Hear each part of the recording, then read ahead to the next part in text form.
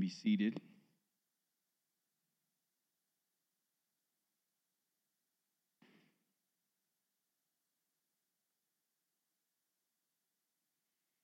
Well, good morning. A wholehearted and genuine welcome to you all. You call this place home. Welcome. I hope the Lord meets you here and you take a drink from the fountain of living waters. And if you're visiting with us, welcome to you as well. We're glad you're here worshiping with us. If you're brand new or new-ish here, I'd like to introduce myself. My name's Chad. I'm the pastoral intern. If you have any questions about our church, you can get with me after the service, or better, I could introduce you to one of our pastors and you could talk to one of them. Honored to bring the word this morning, and would you please join me in a word of prayer? Heavenly Father, as your word says, and as Chase said, it's the day that you've made. Help us rejoice and be glad in it. And Lord, because the gospel is true today and your mercies are new this morning, we can praise you and we can rejoice today. Pray, Lord, that you would be glorified in our hearts this morning as we have sung and now the word is preached. Pray that you would use me as a mouthpiece and a vessel to call your people to harmony. And we do it to bring you glory, Lord. So I just pray that you'd glorify your name in the midst of Windsor Community Church and in our hearts this morning. Pray in the name of Jesus Christ. Amen. So we're continuing our sermon series called A New Community. These are sermons on the one another's of Scripture. We're not covering them all. I think in the first week, Dan said there's like 59 one another's or something like that. We're covering 8 of them in this sermon series. And this morning, the topic is harmony with one another. I'm a good candidate to preach this sermon. I knew that. And then Dan said it this week. He said, Chad, you're the man to preach this sermon. And here's why. Maybe in 8 months of me preaching up here, you guys have seen that I'm a pretty passionate guy. I have deep passions and convictions, and I usually find myself on one end of a pendulum or another. Everything is a soapbox for me. I didn't know that until my best friend said it about 2 years ago. I said, well, I'm going to get on my soapbox about such and such an issue. And he paused me and said, Chad, everything is a soapbox for you. I was like, you're right. I will debate with you. I will argue with you why Tillamook ice cream is so much better than Bluebell ice cream. I'll debate with you on shoes and clothing and watches and just anything. I'm a person of passions, and I don't say that to talk about myself. I just wonder how many of you can relate. Are you a person of passions and you find yourself on one end of a spectrum or another, and maybe the Lord would use me to temper you this morning to seek harmony with one another, to give grace to the people who like Bluebell ice cream because they just haven't seen the light yet. So I hope some of you can relate. This sermon is for everyone, but especially for those of you like me who are on one end of a spectrum. So somewhat embarrassing, part of my studies this week was watching about 45 minutes of YouTube videos on the musical definition of harmony. Because when I hear the word harmony, I think music, and I know nothing about music. I like music. I liked worshiping God through song just now. I listen to music, but I don't know anything about singing or playing music.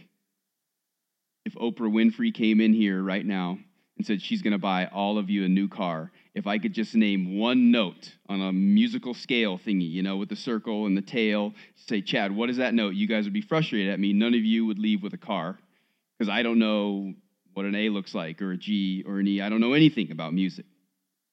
I know the idea of harmony can be understood if you don't know anything about music, but I thought it would be helpful to understand it musically too. So more on that in a minute. Our text this morning is Romans 15. I'll be preaching verses 5 through 7, but I had Sarah, our reader, read verses 1 through 7 because I thought the context would be really important and helpful to us this morning, and I am going to reference it. I won't claim this to be an exhaustive sermon on harmony. I don't have time to preach a systematic theology on harmony, but it's a specific sermon on harmony from our text this morning. If you want to know more and you're a book nerd like me, I've brought 2 books to highly commend to you guys. Apparently, I didn't realize this, but I'm pretty passionate about this subject. Maybe because I always am over here or over here. So in the last year, I've read both of these books, and I commend them to you. The first one is called Finding the Right Hills to Die On, The Case for Theological Triage by Gavin Ortland. And the other one is Conscience, What It Is, How to Train It, and Loving Those Who Differ by Andy Naselli and J.D. Crowley. If you only have to pick one, pick Conscience by Andy Naselli. Highly recommend it to you guys. That will be more of an exhaustive treatment than I'm able to give this morning. I want to start with a personal story, and I have to offer a caveat before I dive in. It's a pretty self-deprecating story about myself and Stephen. And if you're new here and you don't know who Stephen is, Stephen was our drummer who was just playing right here. I've asked him permission to tell this story, and he said yes. Ever since this thing happened between Stephen and I, we both said that's going to be a sermon illustration someday. It's going to be our story for God's glory. So that prevents any awkwardness when it sounds like I'm talking badly about Stephen, because I'm going to talk badly about myself as well. So hopefully you're hooked and you want to listen now. So many of you may know that I've been the intern here for 8 months. And before this, I was the pastoral intern at the Crossing Church. That's one of the churches in our network. If you didn't know, we're in a network of churches called Crossway Network. And while I was the intern at the Crossing, my position was intentionally temporary. From the day it started, we knew it would be a 2-year internship. And after the 2 years, I was either going to help plant a church or get a job by God's grace in the network. Praise Him, He provided that. Or even just start applying for various ministry jobs wherever. Stephen's position here at Windsor Community Church is permanent unless, he gets fired or disqualified, which I doubt will happen. So at the end of my internship, it's coming to an end, and I'm in this PLI class. That stands for Pastors Leadership Institute, and Dan is one of the teachers of our PLI class, and he briefly mentions maybe me coming on board at WCC after my internship ends. There was a lot of talks that happened after that, many months of talking, me meeting Dan and the other pastors, and there were various times where the leadership of our churches would gather. We do this annual huddle where the pastors and the ministry leaders and wives go up to the mountains and hear sermons preached, and we sing together, and we just connect, and we get updates on the network. There's a quarterly leaders meeting. And all that to say is Stephen and I were kind of interacting at these Crossway Network meetings. And Stephen and I were cordial towards one another. We were friendly-ish. But Stephen seemed a little standoffish and a little cold. I wasn't sure Stephen really wanted to pursue a friendship with me. And I mentioned as much to my wife, Audrey. And the truth is, and Stephen, remember, would admit this and has given me permission to share this story. It's different with you sitting there. I'm going to stop looking at you. Stephen was a bit apprehensive and insecure about me. He wondered why our church needed another youngish man on the team, and he genuinely wondered if his job was in jeopardy. And some of you may remember, if you've been here for more than a year, last August, I was invited to be the guest preacher here. And actually, Audrey and I attended this church for the whole month of August just to meet you guys and see the culture. And then I preached the last 2 Sundays of August of last year. And I remember an exchange of emails of Stephen, of us figuring out the preaching calendar, and Stephen said he wasn't able to preach those 2 Sundays. And at the time, we had the Saturday night service as well, because he had his daughter's or his son's birthday. So when I came to preach on a Saturday night, my first time preaching for you guys, I saw Stephen here, and I thought, that's weird. This is his daughter's birthday party. And he said, Chad, we got to talk. And he took me into the nursing mother's room. And I was like, oh, man, we've only said hello 6 times, and what we got to talk about? And isn't it your daughter's birthday? And he said, I had to leave my daughter's birthday. And before you preach for this body, I had to ask for forgiveness. Stephen admitted his insecurity to me, his coldness, his standoffishness. He said he was sorry for not pursuing friendship and offering a welcome to me and trusting what God was potentially doing by bringing me to this church. And he asked for forgiveness, and I'm trying to hold back tears as I am now, and I wanted to hug him. We didn't, because we didn't know each other that well. And I said, yes, I forgive you. And it was an amazing moment of reconciliation. And it was such a worshipful sermon for me. I hope they all are. But in that moment of just freedom and thankfulness and his humility and the gospel being lifted up, I was so thankful. But it doesn't end there. Because Stephen isn't the only sinner in the relationship. I am too. So Stephen and I go get coffee a few weeks later. It's the first time we've been one-on-one. We're just like, let's share stories. And I want to know you and who you are, and he wanted to know me. And he said something theologically that I misunderstood, and it freaked me out because of a past experience with a church. And I was too afraid to push into it, to have a dialogue with Stephen, and to seek to understand. I just thought, oh, crap, we don't align very well theologically. And to be honest, in my heart, there was arrogance. Well, I don't know if this guy's up to snuff theologically, so I probably shouldn't plug in with his church. And so a few days later, I have a meeting with Dan, and he says, hey, I know you met with Stephen recently. How was it? And I said, it was great and awful. And he's like, whoa, what does that mean?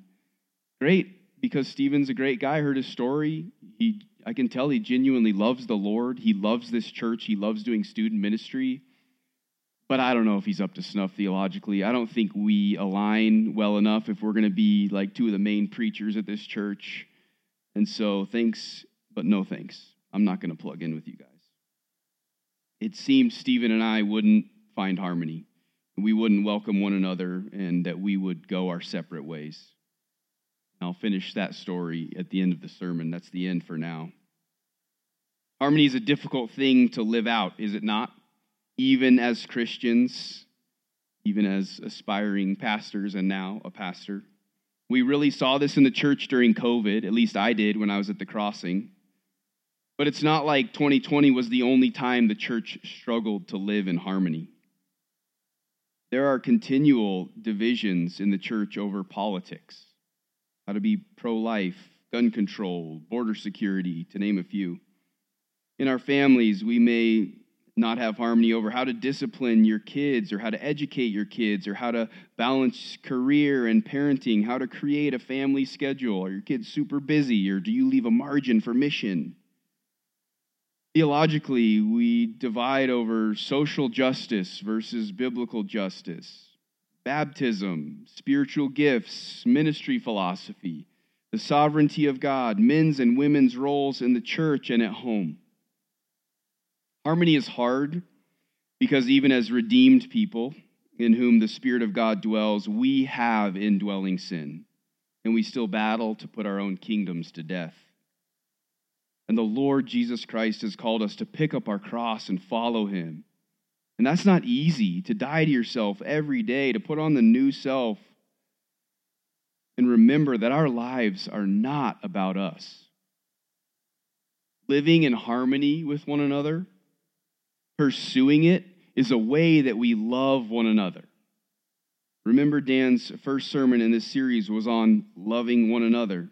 And it's the fountain from which all the others flow. We love one another by pursuing harmony with one another. We want to be a church that's known not just for our gospel doctrine, but for our gospel culture. Before we dive into the text, I want to answer two quick questions that came to my mind as I first looked at this text. The first one is, what is harmony? Specifically the musical definition, again, because I know nothing about music. And the second is, what's the difference between harmony and unity? I kind of thought they were synonyms, and I was going to preach a sermon and interchange those words, but actually harmony and unity aren't the exact same thing. They go hand in hand, and I believe they're both in the text this morning. So first, number one, what is harmony musically? Here's where I'm bringing you guys in to 45 minutes of YouTube research. So I'm going to give you a few definitions. I really think this is helpful for us. It wouldn't have made the sermon if I didn't think it was really going to be beneficial for us all. So here's the first definition. Harmony is what you hear when two or more notes are sung or played simultaneously. When played, the notes fuse together and they sound very pleasant. Another definition. Harmony is a combination of simultaneous musical notes to produce chords that have a pleasing effect. Another one, supporting pitches that accompany a melody. There's a new word, a melody that provides support and depth to the melody, but are not the main focus. The main focus in a song is called the melody or melodic line. There's a melodic line in every song. We could look at melodic line as a horizontal line. And harmonizing is singing or playing on either side of that melodic line. So it's a vertical line. It adds depth to songs. So let me synthesize for you the music lesson. Harmony implies differences and argues that these different notes sung or played together sound beautiful but are not the main focus. Brothers and sisters at Windsor Community Church, Jesus Christ is the melodic line of this church. He's the focus, and we sing in harmony with him and with one another. So that's the first one. What is harmony? Second is, what's the difference between harmony and unity? These two ideas, as I said, go hand in hand, but they aren't the same thing. Unity means we're singing the same song. Harmony says we have different parts in the same song. So we can't have harmony if we're not united. If we're singing different songs, we wouldn't say we're singing in harmony. We're singing different songs, and it probably doesn't even sound good. We have unity in Christ and in the essentials of the Christian faith, but we should be harmonious in our secondary and tertiary theological differences. One says it like this: unity of belief doesn't always necessitate uniformity of expression of that belief. Scripture teaches that everyone has a conscience. And sometimes our consciences as Christians will differ for reasons we might not understand till heaven. I wrestle with that. Lord, why do we have different consciences? Why do some people think this is wrong and some people think this is okay? And this is what Romans 14 is all about. And it's got to be mentioned for the preaching of the text this morning. But quick background of the whole book. The book of Romans is written to a church comprised of Jewish and Gentile believers. So Paul addresses many questions regarding the relationship between the law and the gospel, Abraham as father of Jews and Gentiles, and observance of Old Testament food laws, to name a few. Dan reminded us last week, since he also preached from Romans, that the first 11 chapters of Romans is gospel doctrine. And chapters 12 through 16 are gospel culture. In light of the mercies of God, how now should we live? And that's what chapters 12 through 16 seek to answer. And Romans 14 is a famous chapter on Christian liberty or the conscience. Paul says that people will have differing opinions on how they live out their faith. Some will eat meat, some only vegetables. Some will esteem one day as better than another. Some will esteem all the days the same. We could think of many more contemporary examples: use of alcohol, child rearing, education, church polity, to name a few. In our differences, Paul says we are not to despise, pass judgment on one another, or cause one another to stumble. How did the church do in 2020 regarding masks on that verse? Don't despise, don't pass judgment, don't cause one another to stumble. It was rough at the crossing, to be honest. Romans 14, verse 19 says this: so then let us pursue what makes for peace and for mutual upbuilding. And then again, Romans 15, 1 through 4. I'm going to read it again. It's important for our text this morning that I'll be preaching. Verse 1, we who are strong have an obligation to bear with the failings of the weak, not to please ourselves. Let each of us please his neighbor for his good, to build him up. For Christ did not please himself, but as it is written, the reproaches of those who reproached you fell on me. For whatever was written in former days was written for our instruction, that through endurance and through the encouragement of the Scriptures, we might have hope. Now, when we read that, if you're like me and you're on one end of the spectrum, you read verse 1 and you say, okay, there's strong conscienced Christians and weak ones, and I'm one of the strong ones, and who are the weak ones? And maybe we need to wrestle with that, because there it is in God's word, but I want to remind you, verse 2 comes right after it. Let each of us please his neighbor for his good, to build him up, because that's what Christ did. So the call this morning is to pursue harmony with one another, to live to please our neighbors for their good, to build them up. A study Bible said it like this: gospel faith produces maximal regard for the good of others, not a relentless drive towards self-satisfaction through self-justification. My hope and prayer for us this morning is that we would continue to pursue harmony with one another because it glorifies God and is a means of endurance and encouragement. That's the point of the passage, I believe. So there's 4 points this morning in the message. We'll see the provider of harmony, the path of harmony, the purpose of harmony, and the pursuit of harmony.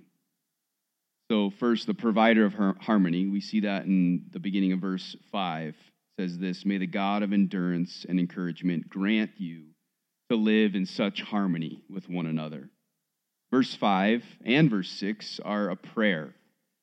Paul starts by describing a couple attributes of God, which theologians would call communicable attributes, things he shares with mankind. And those are endurance and encouragement.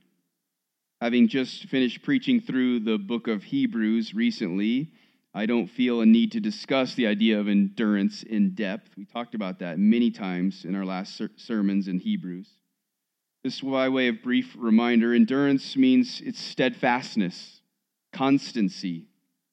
When used of a person, it means one who is not swerved from their deliberate purpose and loyalty to faith and piety by even the greatest trials or sufferings. And encouragement, you may have heard defined as to put in courage, to comfort, consolation, exhortation. God is a God of endurance and encouragement. He's eternal, a perfect picture of endurance, and he's always happy in himself and the members of the Trinity, and he's the source of our encouragement. And that's what Paul says in verse 4. He reminded us that Christ didn't live to please himself. And he attributes Psalm 69:9 to Jesus and says that the Old Testament scriptures were written for us that we might have endurance and encouragement. And the scriptures come from God. So our endurance and encouragement are part of the plan of salvation. The golden chain of salvation that we read in Romans chapter 8 says that God foreknows, predestines, calls, justifies, and glorifies his chosen people. And this guaranteed endurance is meant to encourage us. The hope of the gospel is not just a surviving life, but a thriving life, an abundant life despite our circumstances. God provides us endurance and encouragement in the race of life. And one of the means of endurance and encouragement is living in harmony with one another. Paul prays that the God of endurance and encouragement would grant them and us to live in such harmony with one another. It's a gift he gives his church. God provides his people the gift of harmony. And now that we understand that word harmony a little more musically, let's consider it here in its context and original wording. The original translation, the literal translation for the word harmony, is to be of the same mind. We can have harmony because of our unity.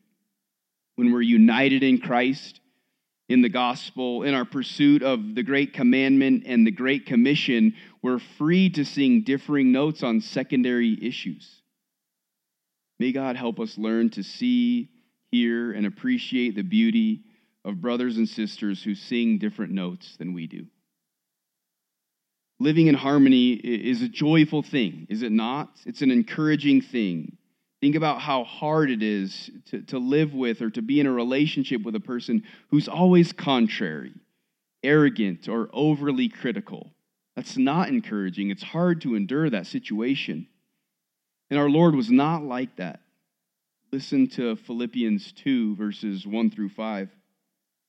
So if there is any encouragement in Christ, any comfort from love, any participation in the Spirit, any affection and sympathy, complete my joy by being of the same mind, having the same love, being in full accord and of one mind. Do nothing from selfish ambition or conceit, but in humility count others more significant than yourselves. Let each of you look not only to his own interests, but also to the interests of others. Have this mind among yourselves, which is yours in Christ Jesus.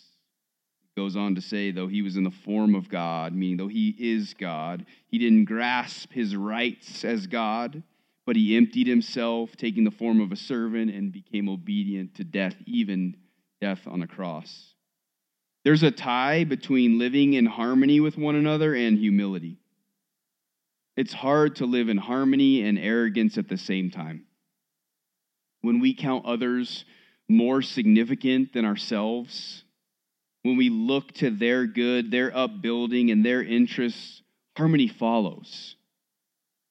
And remember what Christ did. He is God.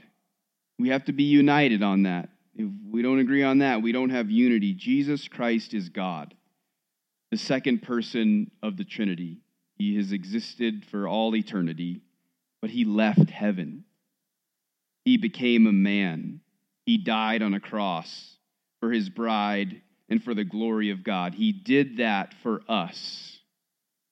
And we're going to cancel each other because of secondary theological beliefs, our views on politics or masks. We all struggle not to be a part of the cancel culture. So often we'll point out at the culture and say, it's that secular, worldly culture. They're the ones who cancel people. It's just as much in here as it is out there. If you don't know what I mean by cancel culture, it's just when you stop listening to someone you disagree with, or to act as if they don't exist, or anything that they have to say is irrelevant. In biblical language, maybe we could say it's when you murder someone in your heart. We do that as Christians. It's not just the culture. I've done it. I do it. You've done it. You do it. Do you refrain from listening to someone in this body or pursuing friendship or welcome with someone in this body, or maybe some well-known pastor, because you disagree with them on a secondary issue? Oh, that we would be marked by the humility of Christ. That we would acknowledge that even as Christians, we're still sinners. We're still all in process. God has provided his church harmony because he's provided Christ. Apart from the gospel, we would all still be slaves to our own sin, and our kingdoms would continue to battle for dominance. And we could experience snippets of worldly harmony as long as our kingdom rules aren't broken. But true harmony with one another in the church only comes after we have harmony with God through Jesus Christ, and our sins are forgiven, and we live for his kingdom and not our own. And that leads to the second point, the path of harmony, second half of verse 5, which says, in accord with Christ Jesus. The harmony we share is because of our unity on the path of Christ. This is the harmony God desires for his church. God doesn't want harmony to be primarily found in anything or anyone else. This new community that God is building, called the church, is according to the Son of God, Jesus Christ. We may be tempted to think he looks down at mankind and he just wants us to be united and harmonious about anything, world peace for the sake of world peace, or unity for the sake of unity. There is unity and harmony that does not glorify God. Think about the Tower of Babel, or the Third Reich, or Satan and his demons. There is much unity in those things with no glory to God. The harmony God wants and gives that glorifies him is in accord with Jesus Christ. Accord means to be harmonious or consistent with, to bring into agreement or conformity. Ephesians 4:4-6 says it like this: there's one body and one spirit, just as you were called to the one hope that belongs to your call. One Lord, one faith, one baptism, one God and Father of all, who is over all and through all and in all. We are Christians, little Christs, as that word means. We are to be the fragrance of Christ to the world. It's our path. And what's the purpose of that? Why this harmony that's in accord with Christ Jesus? Third point, the purpose of harmony, verse 6. The purpose of harmony with one another, the purpose of all of the one another's, the purpose of your life and my life, the purpose of the universe, the purpose of the new community is the glory of God. Verse 6, that together you may with one voice glorify the God and Father of our Lord Jesus Christ. I hope you guys know this and believe it, that there's no higher calling. There's no greater joy than living for the glory of God and his kingdom. And when we dwell in harmony together, it brings glory to God. When we get along as his children and when the outside world watches, we bring glory to God. My hope and prayer, even for maybe some of you in here right now who aren't Christians, is that the way we love one another in this church and live in harmony with one another would be a witness to you and to the watching world that our God is great. And when we don't live in harmony with one another, you or the world may be tempted to believe that our God isn't great. Even though he is, our behavior doesn't always reflect that. If you're visiting with us this morning and you're not a Christian, because you've been treated badly by Christians, or you've seen them treat each other badly, not live in harmony with one another, on their behalf, I want to apologize. If you've understood Christians and Christianity to be holier than thou, and we don't struggle with sin, and you need to straighten up and fly right, and we have it all together, I'm sorry. I think I can speak for every Christian in here. We're sinful people. I still every day have to put my kingdom to death. I don't live perfectly in accord with Christ Jesus, and that's why I need him. That's why I love being here every Sunday morning and every Thursday night with my community group to remember the gospel of Jesus Christ, to say, woe to me, I'm a sinner, but God, you've saved me and helped me not live for my kingdom. That's why we gather so often. God has made a way for sinners to be saved through the life, death, resurrection, and ascension of Jesus Christ.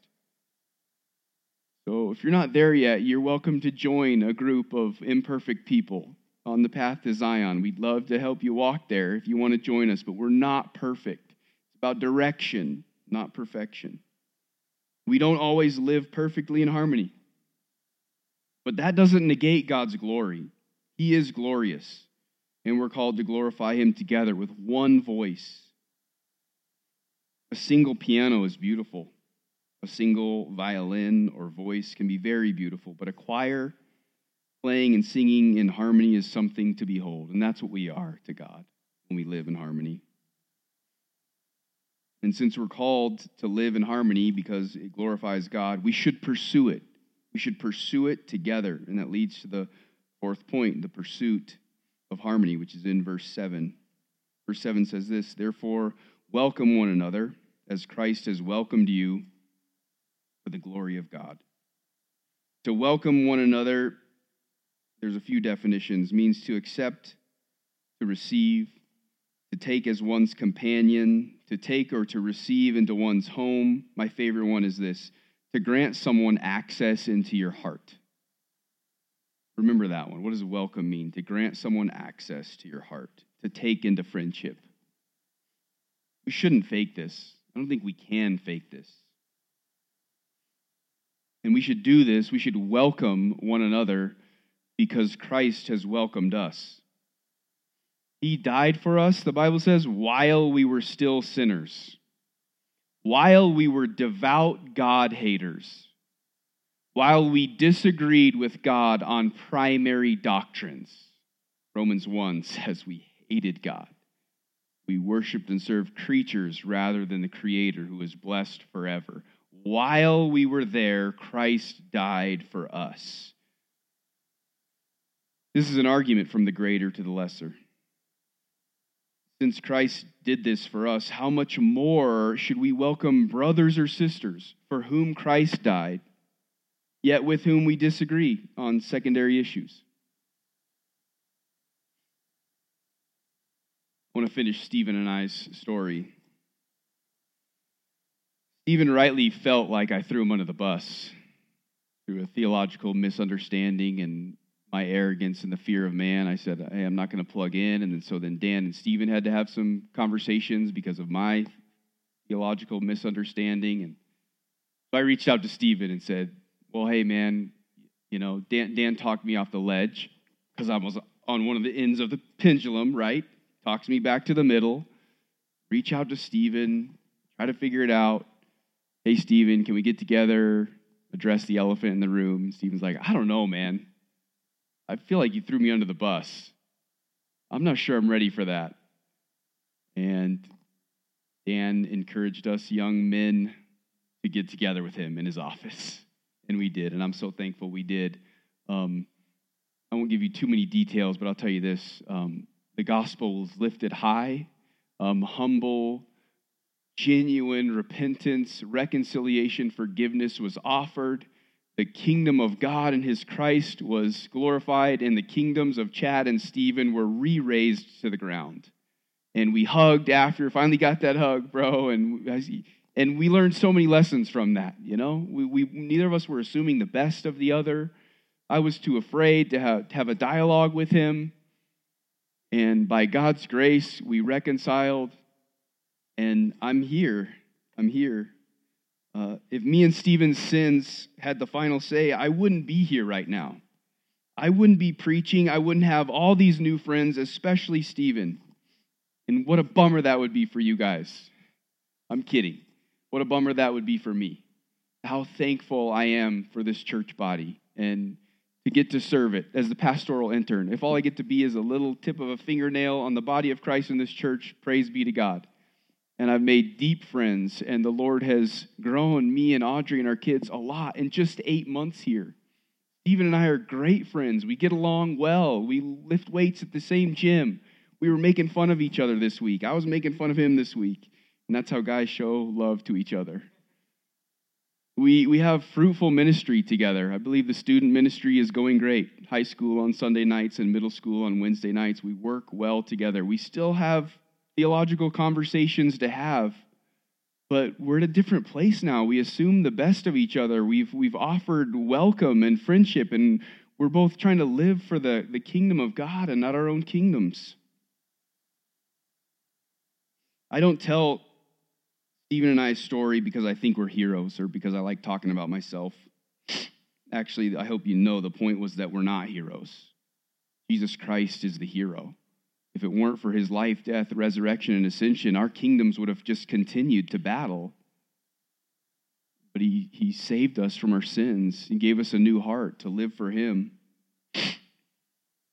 I wonder what you, Christian, are missing out on because you won't pursue harmony with someone in this body because of a secondary difference. Are you assuming the worst of someone? Or are you attributing motivations? That hurts so bad, doesn't it, when someone attributes motivations to you? Are you too scared to address the elephant in the room? As Westerners, we can't escape our paradigm of rights, especially as Americans. We have rights. And people died for those rights, and we're going to hold on to them, white knuckles. I hope for those of you who follow Jesus in here, that you acknowledge that you're more Christian than you are American. And you realize that the life, death, resurrection, and ascension of Jesus Christ has freed you to lay down your rights like he did. Remember Philippians 2. He left heaven to come for us, and we're called to do the same thing for each other.